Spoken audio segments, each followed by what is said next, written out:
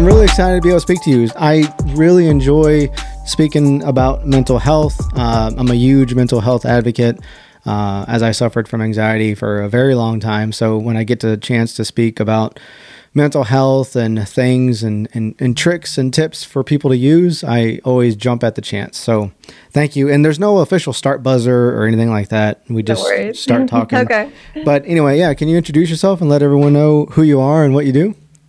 Sure thing. My name is Dr. Rachel Turow. I'm a clinical psychologist. I am a writer. I also see patients and I teach at Seattle University. I started out focusing on stress, trauma, and recovery.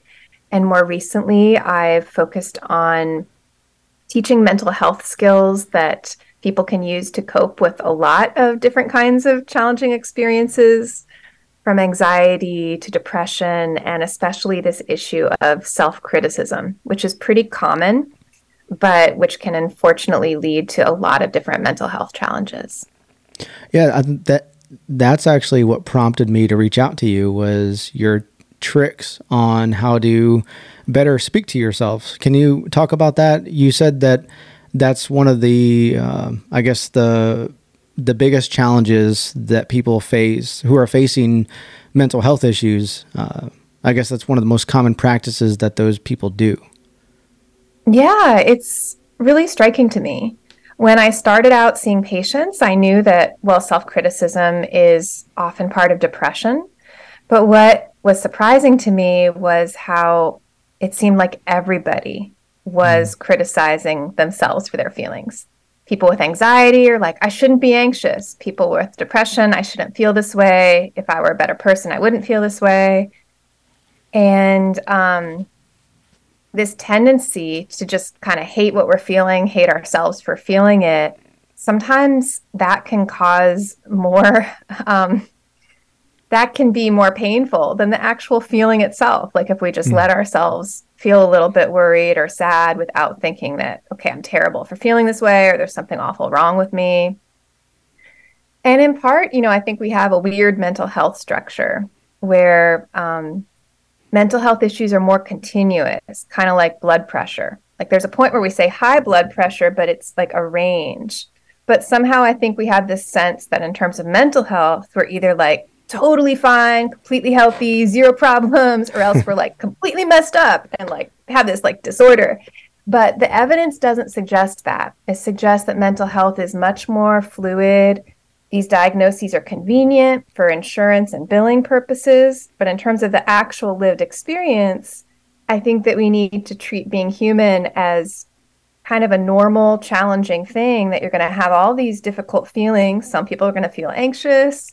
Some people are going to feel angry sometimes. And, it's often a mix, but absolutely, there's different ways that you can learn how to talk to yourself. Just because you've always been self-critical doesn't mean that you have to be that way forever.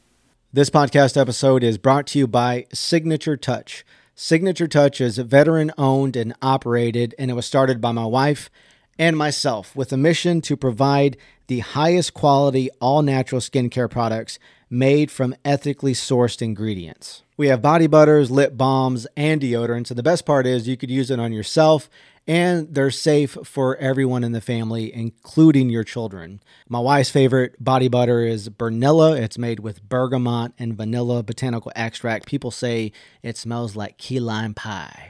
My favorite is Lavensense. It's made with lavender essential oil and frankincense. It makes your skin feel so nourished, but it's also good on bug bites and rashes. Check us out today. The website is OurSignatureTouch.com. Use code JLA to receive 10% off your first purchase. The website, it's OurSignatureTouch.com. Where does this come from in humans? At what point did mental health become a topic of discussion? Is there any other creature on the planet that has mental health issues? Are we the only ones? No, we're not the only ones. We learn from experiences. So if you take an animal and you put them in an environment that's unsafe, that animal is going to, develop anxiety and be on the lookout for stressful things in the environment, because our brains learn.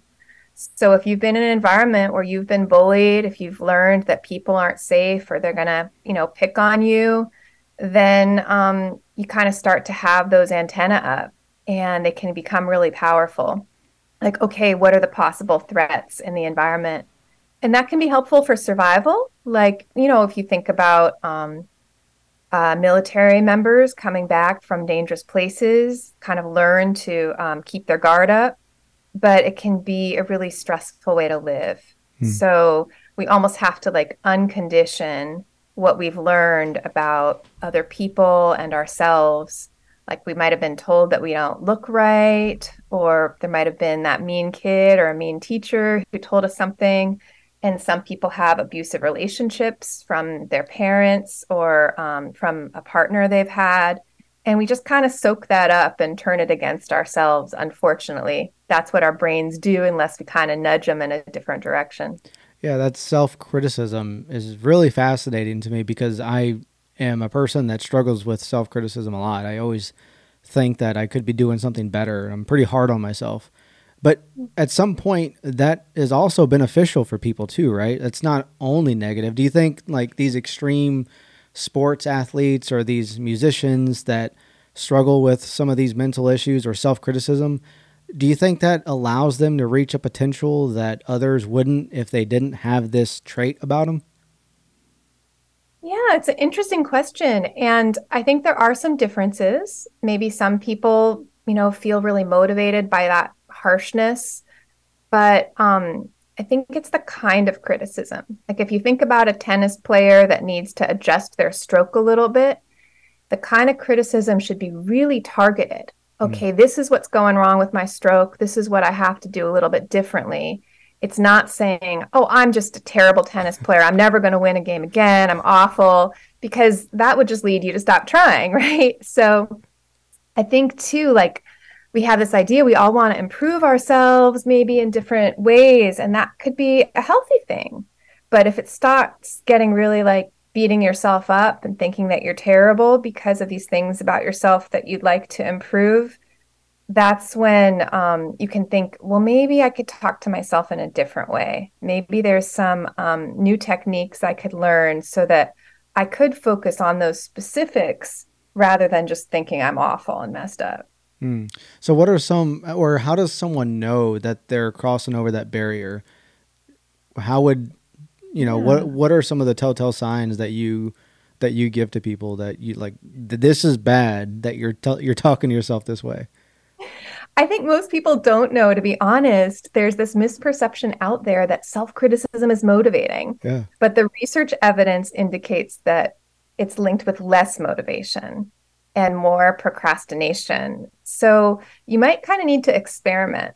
Well, let's just try it out for a week. I can go back to being super mean to myself the following week if like I don't get anything done. But what if I try just for a week to notice 10 successes every day and just kind of, not judge how well I did them, but like, oh yeah, I sent that email, I cleaned out my fridge, took out the garbage, talked to my friend, just noticing 10 things that you did that went pretty well instead of the habit of noticing everything that you Mm, didn't get done. That might be one place to start. I call that exercise spot the success. mm.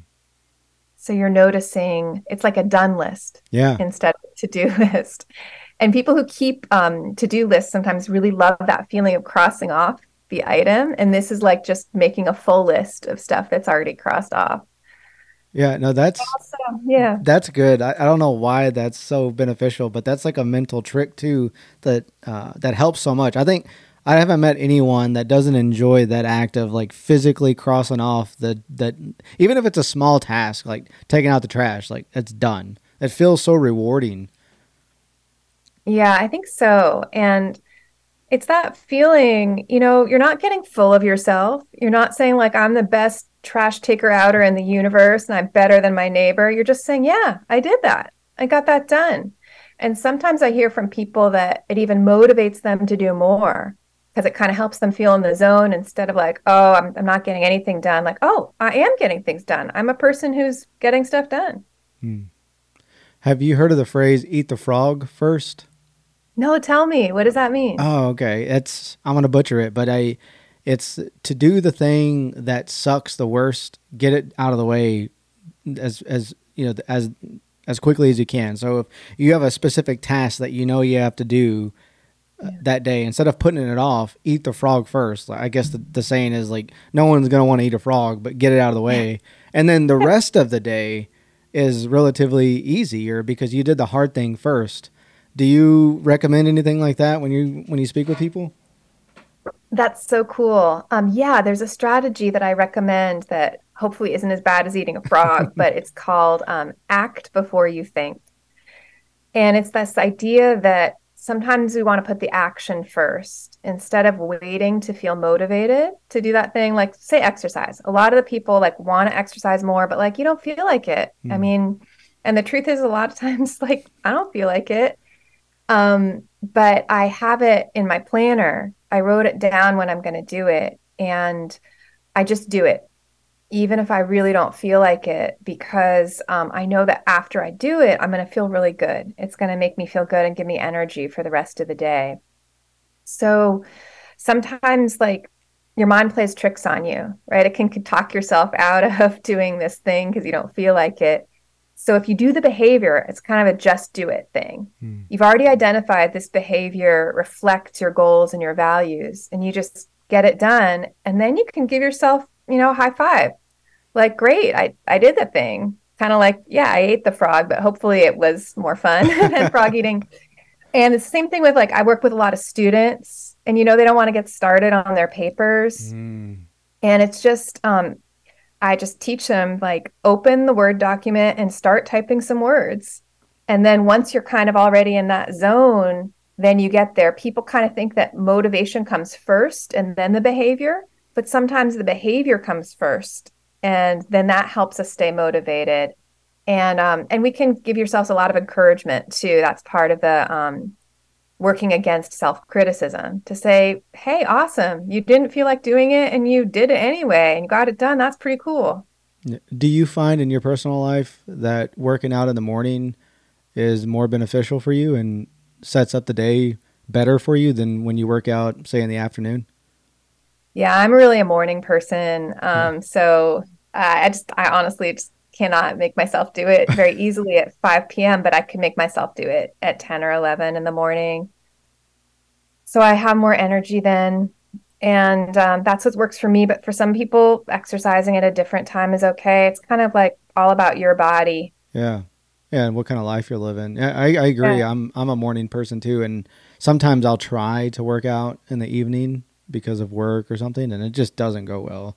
No. Yeah, I guess because I'm creature. I guess we're all creatures of habit, and my habit is starting it in the morning. So if I know that I have to do it, kind of like you were saying, just get it done even when, and I never really feel like it either. There's not a day that I wake up and I'm like, oh God, I can't wait to work out. I never feel like doing it, Really? but I always Yeah. feel good afterwards. Yeah. Um, I also think that there's so much that happens during the day, kind of piles up. hmm, And if you can make a commitment to your own well-being and your body before like a million things come your way over the course of the day, that could be really helpful. hmm. How long have you been in the mental health space? How many years? Well, I think I started in 1998, so it's been about 25 years now. Okay. So when you started in 1998 and you went into the early 2000s and then looking at where we are at now, have you seen mental health issues increase? Because that's what it looks like if you read the headlines that we're, as Americans, we're dealing with more and more anxiety and depression. Are you actually seeing that in clinical practice?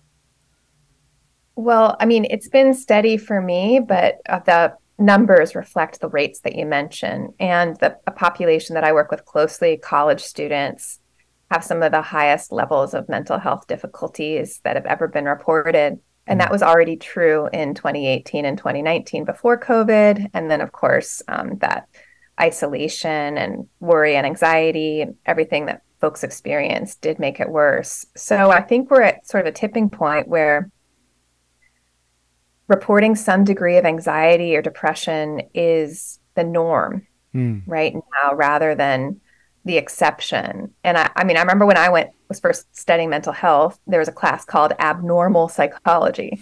And that makes you think that you're abnormal if you have any mental health symptoms, but it's not true.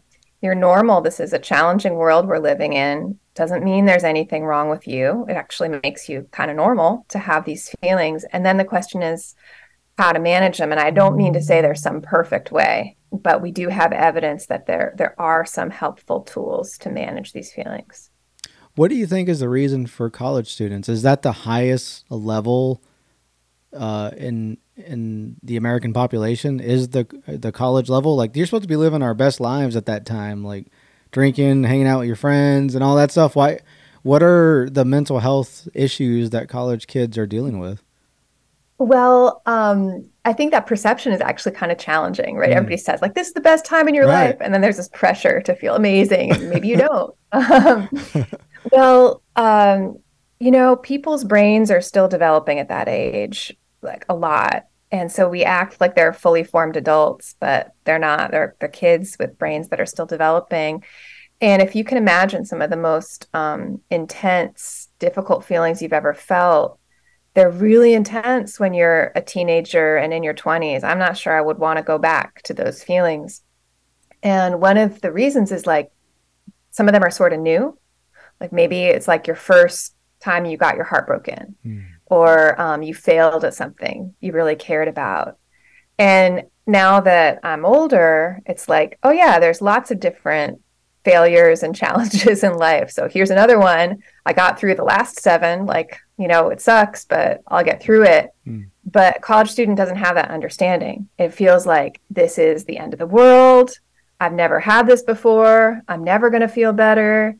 So they haven't had that life experience that can also bring confidence and wisdom that, yeah, there's going to be ups and downs. And I know some things that help. I know being around my friends helps. I know, exercise, I don't want to do it, but it helps me feel better.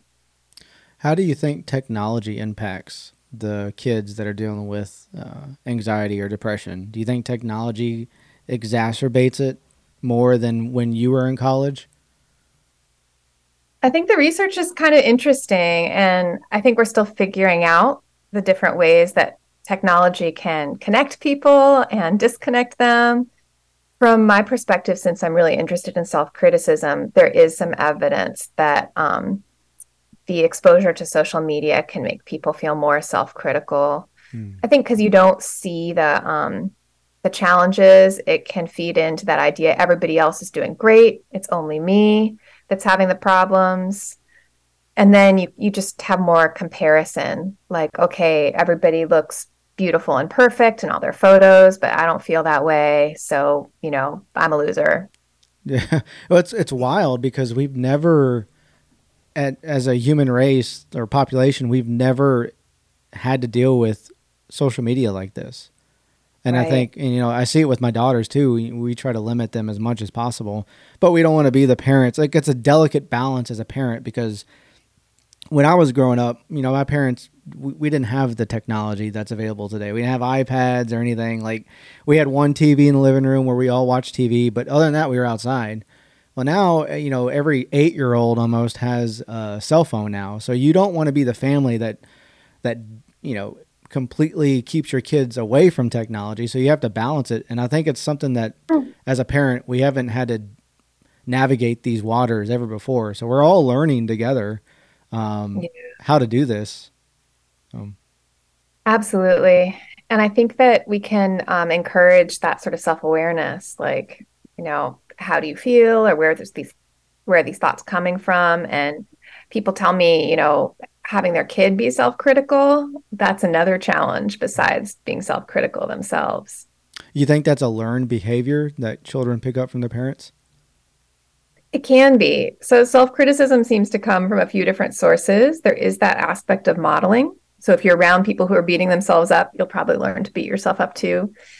If your parents criticize you, you'll learn how to criticize yourself, or kids who are bullied. If there's racism or homophobia, that contributes.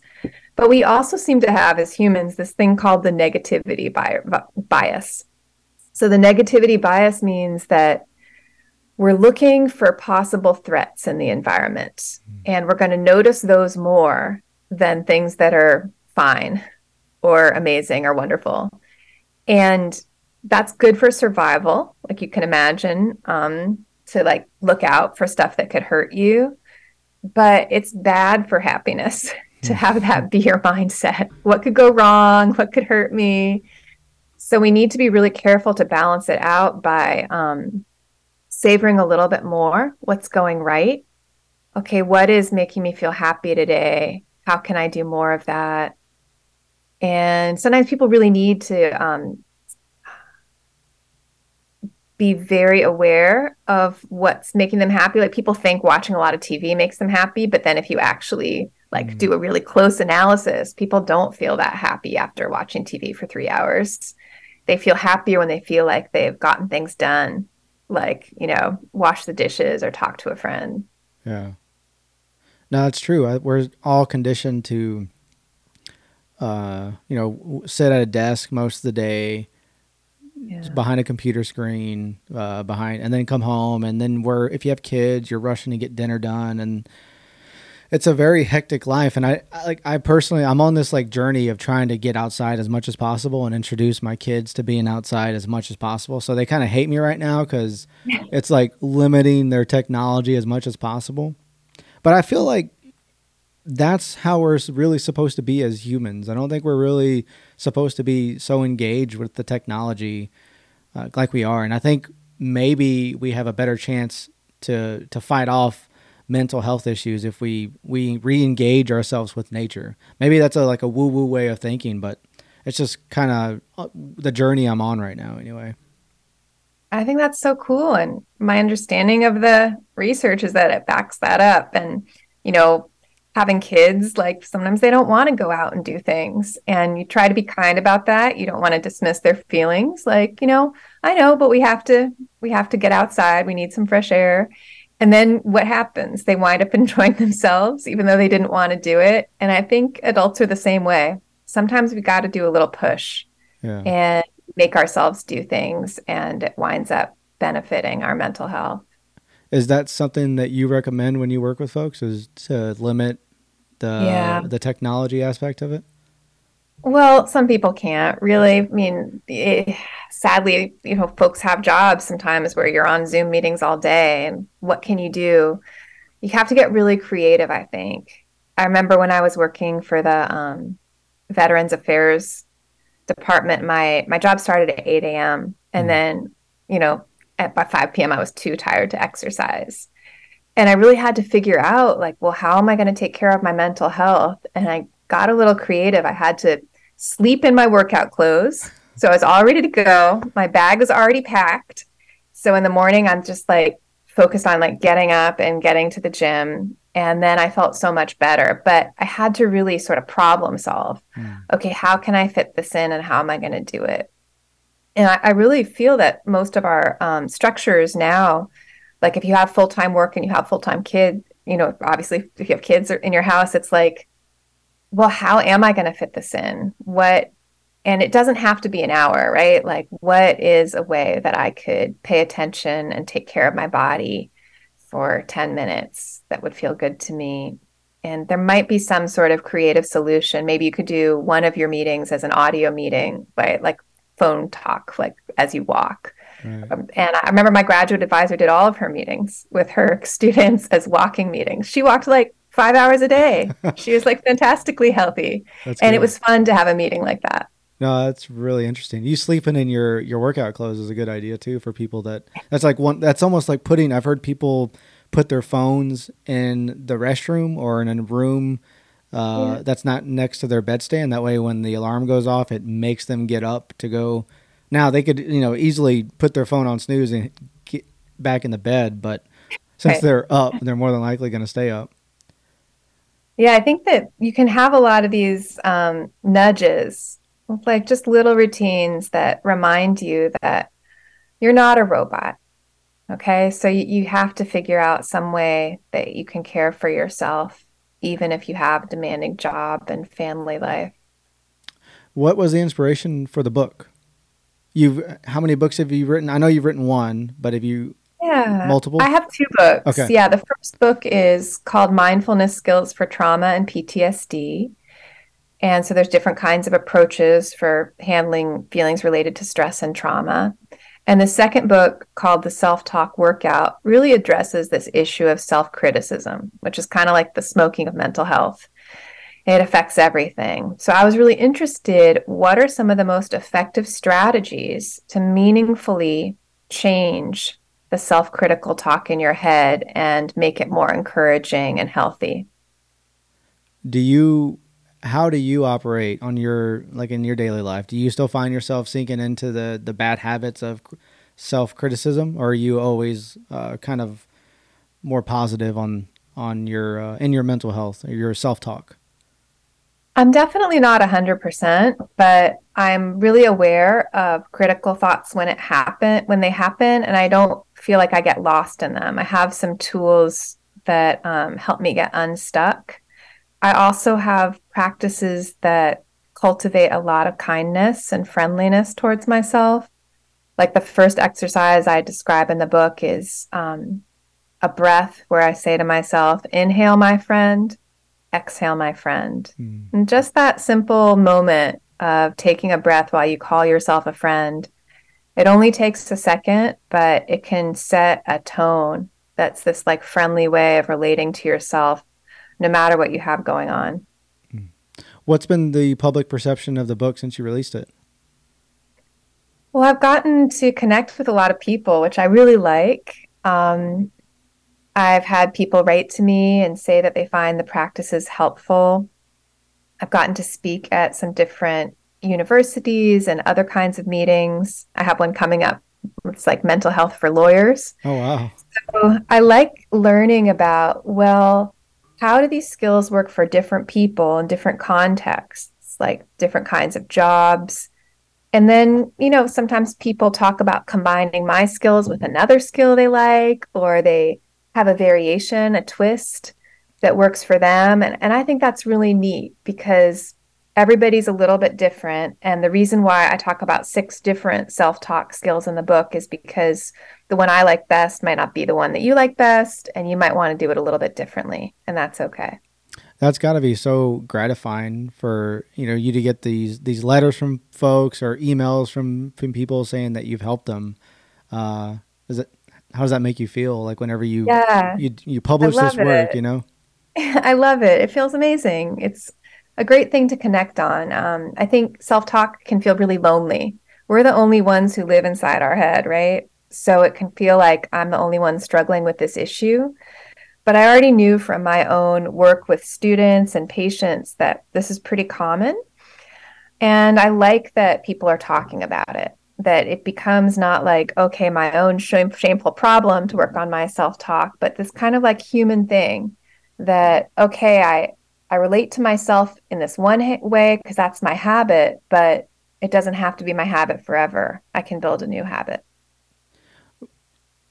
Has there been any research conducted like on people back in the Pilgrim days or ancient civilizations on their self-talk or like looking through their writings? Like I'm curious, people that journaled back then, did they journal like negatively about themselves or was it positive? Like what did that look like? Well, people have been reflecting about themselves from for, hundreds of years. And I think that it's interesting to look at some practices in history that reflect that idea of tuning into yourself and noticing what's there, what Mm. emotions are there, and how you're thinking about yourself. In the Catholic tradition, there's a practice called the examine, where you're basically kind of examining your thoughts and your actions. Hmm. So that's existed for hundreds of years. And then I think that the meditation traditions are fascinating because some of these meditation practices came from this idea of what's going on in my mind, how am I thinking about things, and then can I change? the way that I'm thinking about things to be more in line with my ethics, what I think is right, and to help be more enlightened? And I think that's just a fascinating question, and that it led to a lot of different experimentation. How can I handle every moment, every breath? And is it possible to practice handling it in a different way? Hmm. It's a workout, right? So you wouldn't just like do a single exercise one time at the gym and be like, oh, now this muscle group is awesome, right? Like it takes some repetition and practice. But if you train your mind just like you train your muscles in a different way with lots of reps over several weeks and months, you can have different thought patterns than if you didn't do that work. That's interesting. Those examples that you listed involve us being alone with our own thoughts. And maybe that's what we're not very good at these days. We're not ever really alone. Even when we think we're alone watching TV, that's really not being alone with ourselves. We're not doing like that internal reflection that you were talking about. Yeah, it can be really weird at first. Yeah. And I love hearing my students talk about it, my college students. Like one person wrote, um, when I'm on my phone, an hour can go by and feel like a minute, right? You can just scroll and it's easy, Yeah. right? It's super easy. But sitting still for 5 minutes, that feels like an hour without her phone. Yeah. No, I have a Garmin watch, so I do those every now and then. I try to do it at least twice a week, those box breathing Oh, exercises. Um, cool. and that's my form of, I haven't really got into meditation, but that's my form of internal reflection, I guess. And I do it and it feels like I'm there for 45 freaking minutes. But by the time I like look at my watch, I'm like, oh, you've been doing this for 6 minutes. And I'm like, what the hell? So it does. And it's very uncomfortable. It's not a normal thing. Even journaling, like I think journaling is a little easier, like writing your thoughts down.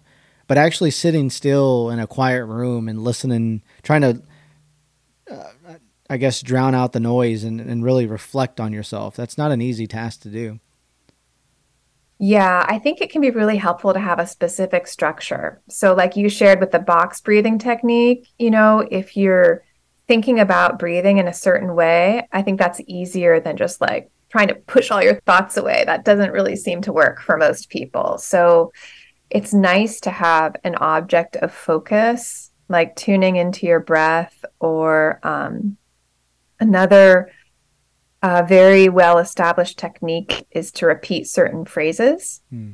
It's called metta or loving kindness meditation, like, may I be safe, may I be happy, may I be healthy, may I live with ease.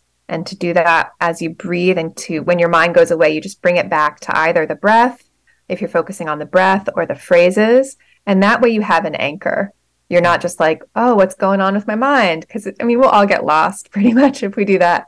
But if you have something to refocus, that's a really great rep. It's like, that's what really trains your mind. So people think that to meditate, often people have this idea that it's like you got to stay focused 100%. And if your mind goes away, you failed. Hmm. But that's a misperception, because part of the workout is that your mind does go away and you bring it back, and it goes away and you bring it back, and it goes away and you bring it back, and it goes away and you bring it back. And the process of noticing that it went away and you brought it back without as little judgment as possible, just like, oh, my mind went away, back to the breath or back to the phrase, that is really good for your mind. Hmm. Because then in your normal life, if you find yourself going down some rumination train of thought, telling yourself stories about what might happen, you still have that skill. Oh, I can bring my mind back to what I want to focus on. I practiced that, Hmm. in my meditation. I got strong doing that. So it's not just about maintaining focus, but cultivating the ability to shift your mental focus. That's an excellent point. And that exercise even can create some self criticism, like you were saying, because I'm like, oh, dang it, I'm so I can't stay focused for anything. But I didn't look at it as, I guess I need to change my perception on it. And other people can too. It's like, it's okay. As long as you can recognize it and bring it back, it doesn't mean that it's bad. But that's how my brain works. My brain works is like, I'm going to sit here for 15 minutes. I'm going to just be one with the world. And then if I move outside of that in 6 minutes, then I'm like, oh, dang it, I failed again. I'll try again tomorrow, I guess, you know? Right. So I'm suggesting a totally different way of looking at it, where the more reps that you need to have distraction, because without distraction, you can't practice returning your mind. And returning your mind without judging it is super valuable. So if you have to do it 100 times in 5 minutes, that's 100 reps. You're getting stronger at returning your mind. So I think that it's really neat and it's a good opportunity. So that distraction is actually an opportunity. Another opportunity you have with that distraction, how about this workout? How gently and kindly can I return my mind when I lose focus? Can I do it with the least amount of judgment or frustration possible? And I think expecting zero judgment is hard, especially if you have that idea that you wanted to, like, be in the zone or something. But what if I practice my reps? What if I practice a new focus to try to have as little judgment as possible? Then you're training yourself to beat up on yourself less. And that's also a very valuable kind of mental training. Yeah. No, that's really good. Is there a negative side to the technique that you talk about, like positive self-talk or avoiding self-criticism? Is there a downfall to it? Like creating, I guess where I'm going is, could you become like, I don't know what the right word would be, but like too soft, I guess, on yourself? Like, oh, well, it's okay. And then become like where you're not a high performer at work, or you're kind of lazy around the house, or whatever it is, because you just become like too soft on yourself. It's an interesting idea. I think for most people, the habit of harsh self-criticism is so intense that with training, you're realistically just going to be taking that down a few notches so that you actually have more energy because you're not using it all to beat yourself up. I mean, so you can try it out, but I think that for most people who work on reducing self-criticism, it's not going to go to zero. So you're not going to be like, I don't need to ever do anything again. I'll just like sit here, because that actually wouldn't be in line with your values, right? Like that's not what any of us want to do. We want to have meaningful and productive lives. So I would call it even more than less self-criticism, friendliness. What if I lived my life being friendly to myself? Like your friends wouldn't say, give up all your dreams, don't take care of your family, don't take care of your body. Your real friends aren't going to say that. They might. They might. They might. But if you're a friend to yourself in that way, with that, truest part of yourself and those values, then it's not about giving up those values. It's about, well, how can I help? Yeah. How can I help you? And that's not going to be like, oh, no, you're not going to be able to do it. You suck, right? That's not going to be helpful. But what is going to be helpful? And that's where I think you can experiment. And again, like I said, with the tennis example, you can notice certain things that you want to change and you can work on them. But that's not the same as being mean to yourself, having that harsh self-criticism that's more generalized about how terrible or messed up you are. Have you explored treatments or benefits around using cold plunges or sauna in mental health?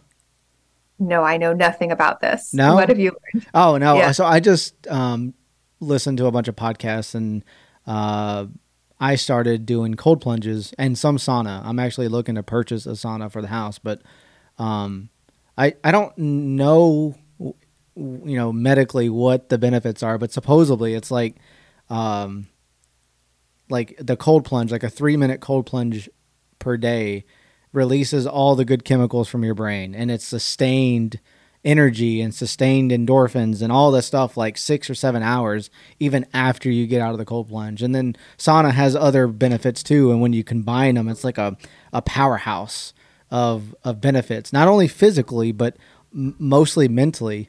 And like I said, I've struggled with anxiety a lot, so much so where I developed like muscle twitches on my arm. So we did a podcast with my buddy's friend who had ALS, and he mentioned just kind of just out of nowhere, just mentioned like one of the symptoms was muscle twitching, and it was like we didn't spend a lot of time on it. He just mentioned it, but that planted a seed in my head, and I started getting twitches one day, like shortly thereafter, and Oh, sorry. I started freaking out, and it was like Yeah. it was a dark time. It was a dark like 3 or 4 weeks where I was like, Okay. oh my god, I'm getting like twitches, but I realized it was anxiety that I had, and I wasn't really exercising, and I didn't have my normal routine. It was like during COVID, and anyway, there was a lot of extenuating circumstances, but I got back on track. But then I started doing these cold plunges based off of what a few neuro doctors talked about on podcast, and I think the benefits are there. I feel like don't even need the coffee right after that, because I do it right before a workout, so it's like Hmm. 45 degrees, and then I get in for 3 minutes. It sucks, like I'll get out, but when I get out, I don't know if it's like the chemicals that are coming from my brain, or I'm just so happy to be freaking out of the cold, but I'm like really happy, and I'm like ecstatic, and it's 4:30 in the morning, and I'm like happy to be working out. And I was just curious to see if you've heard anything like that.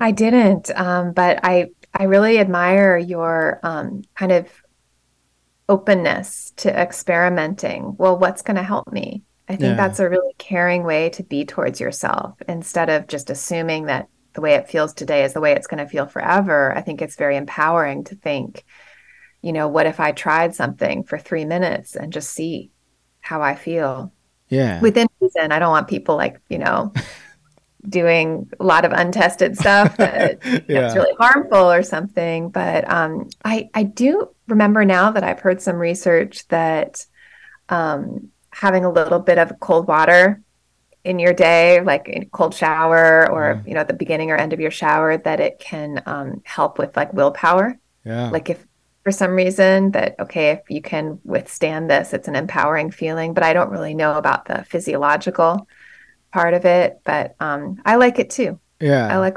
a bit of cold water, and then I like to be in control. If that's enough, then I turn it off.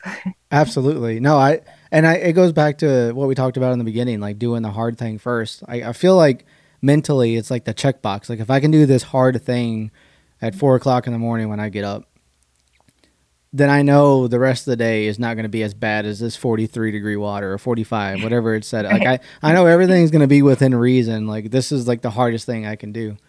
So, Yeah.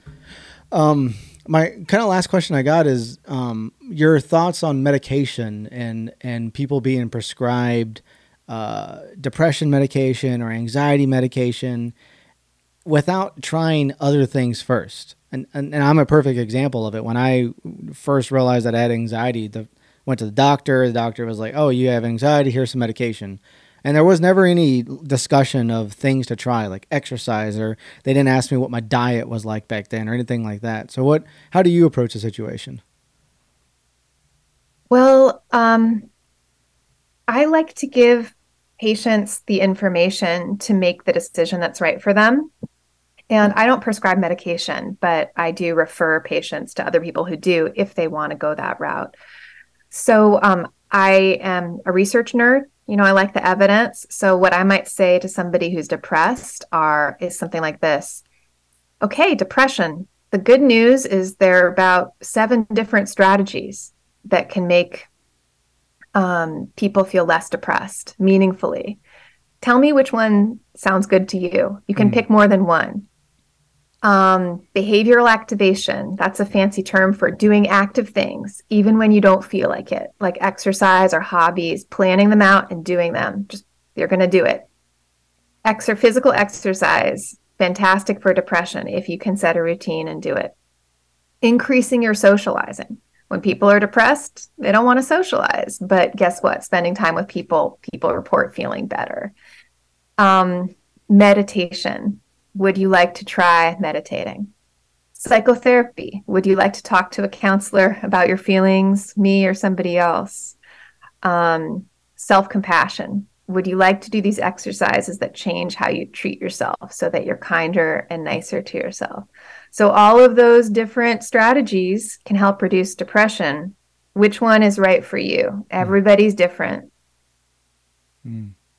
Do people often go for the easy way out? I think that I really have a mix of people. Some people don't want to do medication. Sorry. Some people don't want medication. They are hesitant to put something new in their body and they don't know how they'll respond. And some people really want that. They really want to try medication. So I don't think that there's like one most common response to that question of which strategy to work on your mental health is right for you. In my classes that I teach mental health skills at Seattle University. Students try it all. I mean, I don't, except for the medication part, but when I'm teaching, say, resilience skills, which are, skills that have been shown to benefit most people in terms of boosting their mental health, they try exercise, relaxation, socializing more, doing more activities, some mental exercises to treat themselves differently. And then they notice, okay, well, what seems to be helpful for me? That's great. That's great advice. Well, Dr. Turow, I know you're busy. I appreciate your time, and I had a pleasure speaking with you today. How can people get a hold of you? Are you on social media, and where can they find the book at? Yeah, so the book, The Self-Talk Workout, is on Amazon and also through my publisher, Shambhala or Penguin. And my website is Rachel Turow, Turow.com. And I'm on social media, LinkedIn. I'm happy to hear from anybody who'd like to reach out to see what kind of questions they have and how these practices or similar ones work for them.